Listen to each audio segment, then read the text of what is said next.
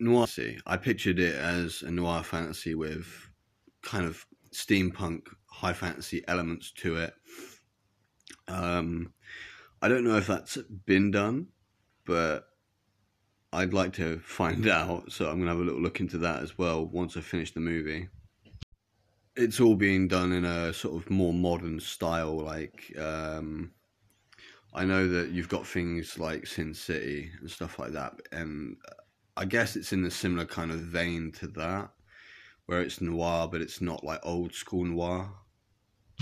Going back to the noir fantasy thing, I wanted to include really random things like you could have these chimeric beasts and stuff like that, but you could have a detective fighting them, or an assassin fighting them, or a spy fighting them, or you could have things that are otherworldly and do not exist in anything except myth, and bring those into a noir style thing, which is going to really be weird.